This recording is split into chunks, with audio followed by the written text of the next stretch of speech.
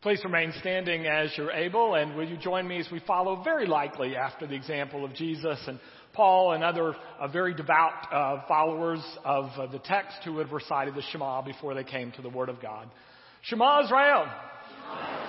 Adonai Eloheinu. Adonai Echad. Hear, O Israel, the Lord is our God, the Lord alone. Love the Lord your God with all your heart, with all your soul, with all your strength, and love your neighbor as yourself. The scripture this morning is from 1 Corinthians, the 4th chapter, beginning in verse 8. If you'd like to follow along, the words of the text are actually printed for you on the front of the bulletin. It will sound a little different than what I say for two reasons. One, it's a different version. And two, I have a real hard time memorizing Paul, so I'm likely to miss a word or two or four as we go along, but you do have it in front of you. Already you have everything you want. Already you have become rich. Already you reign. And without us, would that you were reigning so that we would reign with you also. For it seems to me that God has put us apostles in the back of a long line of procession as those condemned to die in the arena. We are made a spectacle before the whole universe, before men, and before angels as well. We are fools for Christ, but you are wise. You are strong and we are weak. You are honored and we are dishonored.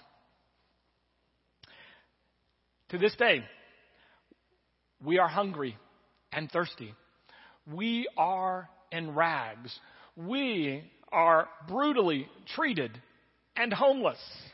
But we work hard with our hands, and when we are cursed, we bless. And when we are persecuted, we endure it. And when we are slandered, we give answer in kind. We give kind answers. But it seems to me, this moment, that we are the scum of the earth, the garbage of the whole world. This is the word of the Lord. Thanks be to... Be seated, please. Well, if you're like me and you read these words from Paul, or you hear these words from Paul, your first question is, what's up with Paul? What's gotten into him? Why is he being so dramatic? In verse 9, he says, we're like the last people in the line of a Roman procession, like people that are on their way to the arena to be fed to the lions or killed by gladiators. And then at the last verse of the section, verse 13, he says, we're the scum of the earth. We're the garbage of the whole world. Did you get up on the wrong side of bed, Paul? Did you not have a good breakfast? What's going on? Why is Paul being so dramatic? Well, this morning, let me give you the easy answer. But as so often is true in matters of faith in the Scripture, the easy answer is not always the better answer, and we'll go to that. The easy answer is this. If you look at chapter 4, verses 1 through 5, and read between the lines in chapter 2 and 3, you realize that after Paul started the church at Corinth, lived there 18 months, and left, people started criticizing him and judging him behind his back. And they say such things as, well, he wasn't really that good when he was here in person. There are people who are better speakers, and they began to poke holes in his theology. Paul's being judged and criticized. And to make it worse, he's being judged and criticized by people who really haven't endured the kinds of things that he has endured. And Roger showed the children the red lines of the missionary journeys of Paul on the map. And Paul's been all over on behalf of the gospel of Christ, and the people criticizing him haven't left their front yard. No wonder Paul is upset. I remember Brene Brown, who once said that she has gotten to the point where she will not listen to criticism from someone who is not in the arena fighting the battle she is fighting.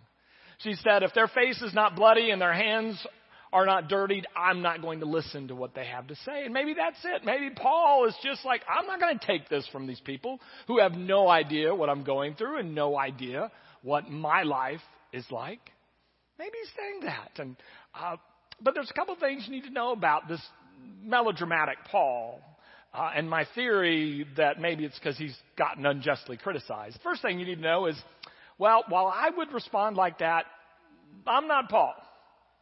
Paul's not me. One hopes that Paul's a whole lot more mature in his faith than I am. One hopes because Paul has actually been personally with the risen Christ, he's able to handle these critiques with a lot more perspective and maturity. The second thing is this. Paul's not sending a tweet here. Paul's not texting here. Paul's had a lot of time before he is composing a letter. Paul is being very intentional. He's just not blowing off steam because he is probably in Ephesus sending a letter back to Corinth with some runners. He's had time to think about this thing from the time news got to him, the time that he had to think about it, and now write it down or dictate it and send it back. Paul's not blowing off steam. There's something else. Paul's very intentional in his response. Paul uses what scholars call a catalog. Not a very fancy word, but it simply means a list of things that I've gone through. And Paul not only will do this in 1 Corinthians, but in 2 Corinthians 4, Paul has this famous writing. Sometimes we read it at funerals where he talks about that we face death, we're crushed on every side, but we don't despair and we don't give up hope. It's another list, just like he's giving today, another catalog. So I want to say to you this morning that it's not that Paul's ticked off and that he's ranting. This morning, Paul is making an intentional response to something he sees in the church at Corinth. Now, here's my guess. What he sees in the church of Corinth is a group of people who believe that their faith in Jesus makes them immune to suffering or helps them to where suffering is beneath them. It makes them to where they already have walked into their kingdom, we might say. Now, such people who might believe this would come about it honestly because there's a couple of groups of philosophers in the Greco-Roman world called Cynics and Stoics. They're a little bit like we use the phrase today, but not exactly. And one of the things the Cynics and Stoics had in common was they felt like their philosophy made them immune to suffering. It made them that they didn't even have to acknowledge suffering. Suffering didn't touch them. Disease didn't bother them. They were above the whole thing. And when you add that attitude to Jesus, who has risen from the dead, that made Christian cynics and stoics just completely untouchable. They were already living in the full glory in their mind of the kingdom of God. And I think that Paul thinks that's a real problem. And I think he thinks it's a problem on a number of levels. The first is this. The easiest way to say it is, in the 1950s, there was a famous preacher. His name was Ralph Stockman. And he said that you could divide the world into two kinds of Christians. The kinds of Christians who are trying, through their faith, to make a better place for themselves in the world as it is. And then a group of other Christians who are trying to make the world, through their faith, a better world and a better place for everyone. And if you slice that at Corinth, what Paul sees is a bunch of people who are being very selfish in the way that they view the faith. It's only for their benefit. It's only for what they can get out of it. And by the way, they're getting a lot of that right now, and they are above suffering and trouble. And Paul wants to take that on. Now, let me hasten to add this disclaimer. I'm not saying there aren't benefits to our faith in Christ. I'm not saying a lot of good things don't come our way because of it. Some of you may remember some years ago when I even gave some empirical data to back that up. One was a study at Harvard. Back in 2004, they did a study of undergraduates in the last few years at Harvard who had, through the student ministry or other miracles, became Christians, other works of God. And what they noted is in this study, which got published in a journal for psychiatrists, they noticed in the study that the ones who had been converted here at Harvard, these undergraduates, had a much healthier ego functioning after the conversion than before. And they talked about the bad habits that they had gotten rid of, things that were bad for their health. They studied harder. They had better relationships with people, and it had an overall lift effect. A few years after that, in 2008 or 9, Duke University Medical School did some studies about the relationship between faith and health. And one of the things they came up with is that that faith leads to a lot of positive outcomes in our health. Two of them, most notably, were this: a stronger immune system for those who believe and practice their faith, and also lower blood pressure. by and large. And then they went on to study other sort of social things, and they found that people actually lived longer on the whole if they were people of faith, and that if both parties in a marriage were faithful in worship attendance, their marriage was actually healthier, stronger, and lasted longer. There are some benefits, and there's some empirical data to go along with it. But Paul's not interested in that. Paul is more worried about people that only look at the faith from what's in it for me. And he knew the faith was not about what's in it for me. It's about what's in it for the whole world. What's God doing for everybody? I heard a wonderful, this past week, description of Judaism, which I think fits Christianity. A modern rabbi said this. He said, Judaism is a protest against the world that is in the name of the world that ought to be. A protest against the world that is, with human trafficking, violence, poverty, no clean water, relational discord, racism. The world that is, a protest against that in the name of the world that ought to be. And I think that Paul kind of gets that. The rabbis, by the way, including Jesus, called that the kingdom of God. When you were working with your faith to make the world a better place, it was called bringing in the kingdom of God. And supposedly we pray that every day when we pray the Lord's Prayer. Your kingdom come. It's a way of saying, God, I'm not in this for me. We're in this for everyone. And I think Paul is disturbed by the way they've twisted faith to their own advantage. I think Paul's disturbed because they're talking about getting out of suffering, and he's preaching to them Jesus crucified and risen. Well, how's crucifixion not suffering?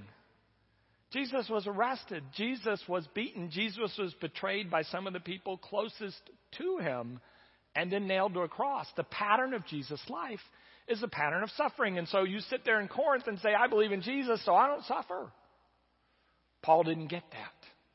In fact, one could make the case that nearly every great leader in the Bible, heroes and heroines, go through a period of struggle and suffering in their life. Let's start with Abraham and Sarah, waiting so long to have a child. Moses, rejected by Pharaoh, rejected by his people, rejected by his own family. Ruth, untimely death of a spouse, left to be a foreigner, moving to another country. And then there's Elijah after his greatest moment. They kill the 450 false prophets on Mount Carmel. Fire rains down from heaven. The next day, Elijah's running for his life and hiding in a cave. And he says to God, just kill me. Just end this now. Then there's Jeremiah. Things go so well for Jeremiah that the people in his town think so much of him, they take him and put him in the bottom of a cistern and they leave him there to die. That's what it is to have faith. That's what it is to be a leader of God's people. And Paul can see this in Jesus, and he sees it in himself. In his catalog that he writes in 2 Corinthians, he talks about how many times he's been shipwrecked, how many times he's been beaten with 40 lashes minus 1, because 40 was against the law, because they believed you could be dead at the end of 40 lashes, so they could only give you 39. How many times Paul has received that? And so Paul thinks of all that and then looks at these people who said, nah, we don't suffer. It's all good. We're in Jesus. Paul's got a problem with that. I think Paul's got a problem also that they are living as kings and queens when he knows that you can't really rule until you've learned how to struggle and suffer. That the best rulers actually walk through very difficult times to make them the rulers they become. For example, King David, little boy. And he's anointed by Samuel king. Well, he still has to clean up his room. He still has to watch the sheep. Then he will have to spend a number of years running for his life from King Saul, who wants to kill him. That's the school of government that David went to. That's where he got his masters. He got it by being chased around the country by people who wanted to kill him. And it made him into such a person that the Psalms say that he shepherded God's people with integrity of heart. It turned him into that kind of leader, a good leader. Now, this won't surprise you, but I'll just say it so we're clear. I am not a political science major. I'm not an international politics major. I don't know very much. But when you look at the Brexit vote this past week, one of the interpretations of what happened interests me. One of the interpretations, whether it's right or wrong, was that you had a cultural, educated elite making economic decisions, making decisions about the country and its directions. And you had other people who felt like the educated elite did not hear them or care much one way or the other. And this was their chance to say, we don't trust you. You don't know what it's like to be us. You're in the ivory tower. You're making the calls. You have no idea what it's like out here. You should never become king or queen, I believe Paul would think, until you have gone through the school of suffering, which prepares you to lead. People who have gone through suffering and struggling and are honest about it become more empathetic. They become better listeners. They become better in touch with people. And I think Paul felt like these Corinthian leaders were completely out of touch with Jesus and what he was about and the people and where they were. There's an old story, and I don't know if it's true, but it's about a guy that drives a cab. Now, it's such an old story that the cab is a horse and buggy. And one day he picks up a very rich man to take him to an appointment. The man gets in the back of the cab, and the driver turns and says to him, my son died last week. And the wealthy man in the back said, oh, really? What happened? And he starts to tell him, and then the man pulls his pocket watch out and says, hey, we need to get going. I need to be there. And they take off. He picks up his second client, also a very wealthy man, on his way to an important appointment, and he turns to the back seat and he says, my son just died last week. And the man in the back seat looks at his pocket watch and makes this response. He said, well, everybody dies. Get over it. And then he picks up a third man, also very wealthy, on the way to an important appointment, and he turns to the back seat and he says, my son just died last week. And the man says nothing and just points ahead. And they take off. And so when he's finished delivering these three very important men to their three different important engagements at the end of his morning, he gets out of his cab, walks around to his horse, and he looks at him and says, my son just died last week. If the people won't listen, I'll try a horse. There's something about being in touch with our suffering that puts us in touch with other people. And those are the kind of people who are fit to rule as kings and queens in the kingdom of God. But I think what upsets probably Paul the most and makes him write this very strong passage is this. These people not only don't understand what faith is about, they not only don't understand the example that Jesus set and how he lived, they also don't understand what it is to rule. They don't understand anything about what the kingdom of God is like. Because the kingdom of God is not when I get mine and I get mine. And the kingdom's come. And then you get yours and the kingdom has come. That's not how the kingdom works at all. There's no kingdom for any of us until there's a kingdom for all of us. And Paul knows that. It's a great story from the life of Frederick Buechner. You may be familiar with him, a Christian author of both fiction and nonfiction. A couple of years out of college, he got his first book contract, so he goes to a very big high-rise in New York City to the publisher, not only signs the contract, but gets his first advance, and he's walking out toward the elevator with his check in hand. And he happens to notice a man in kind of a uniform of somebody working there for the building, doing a menial task, and he recognizes that young man as someone who went to college with him and started at the very same time. And he remembered how they both started college at the same time with the same kind of goals to make it in this world, to survive in New York City and do those kinds of things. And here he was with a big advance. And there was this man mopping the floor. And he got on that elevator, and it struck him at that time this thought. He said, maybe there's no complete joy for any of us until there's joy for all of us. Somehow the check just wasn't as big. It didn't seem as significant. Now, I'm not saying that we should not rejoice. It's a biblical principle to find joy where you can find and celebrate where you can celebrate it. In fact, we're told that one of the things the angels will ask us in heaven is, did you rejoice in the life that God gave you? Did you take advantage of those opportunities? That's a rabbinic teaching.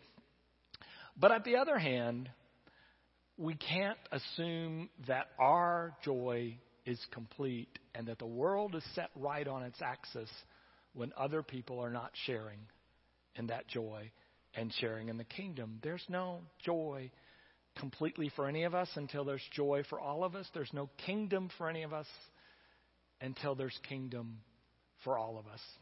In Jesus' day, they used to describe the kingdom of God when it came in its fullness like a wonderful banquet in heaven where all of us would be sitting at a table having more than we can even eat. But one of the parables they told about it went like this. It's not in the Bible, but I think it makes the biblical point. That the kingdom of heaven is like a great banquet, and when everyone sat down to eat at the banquet, they were given forks, and the forks with which they were given to eat the banquet were 6 feet long. Well, imagine the picture. It is physically impossible to feed myself with a 6-foot fork. The only possibility is that I can feed the person across the table from me. It was their way of making the point, a point that Paul desperately hoped the Corinthians would learn, that there's no kingdom for any of us until there's kingdom for all of us.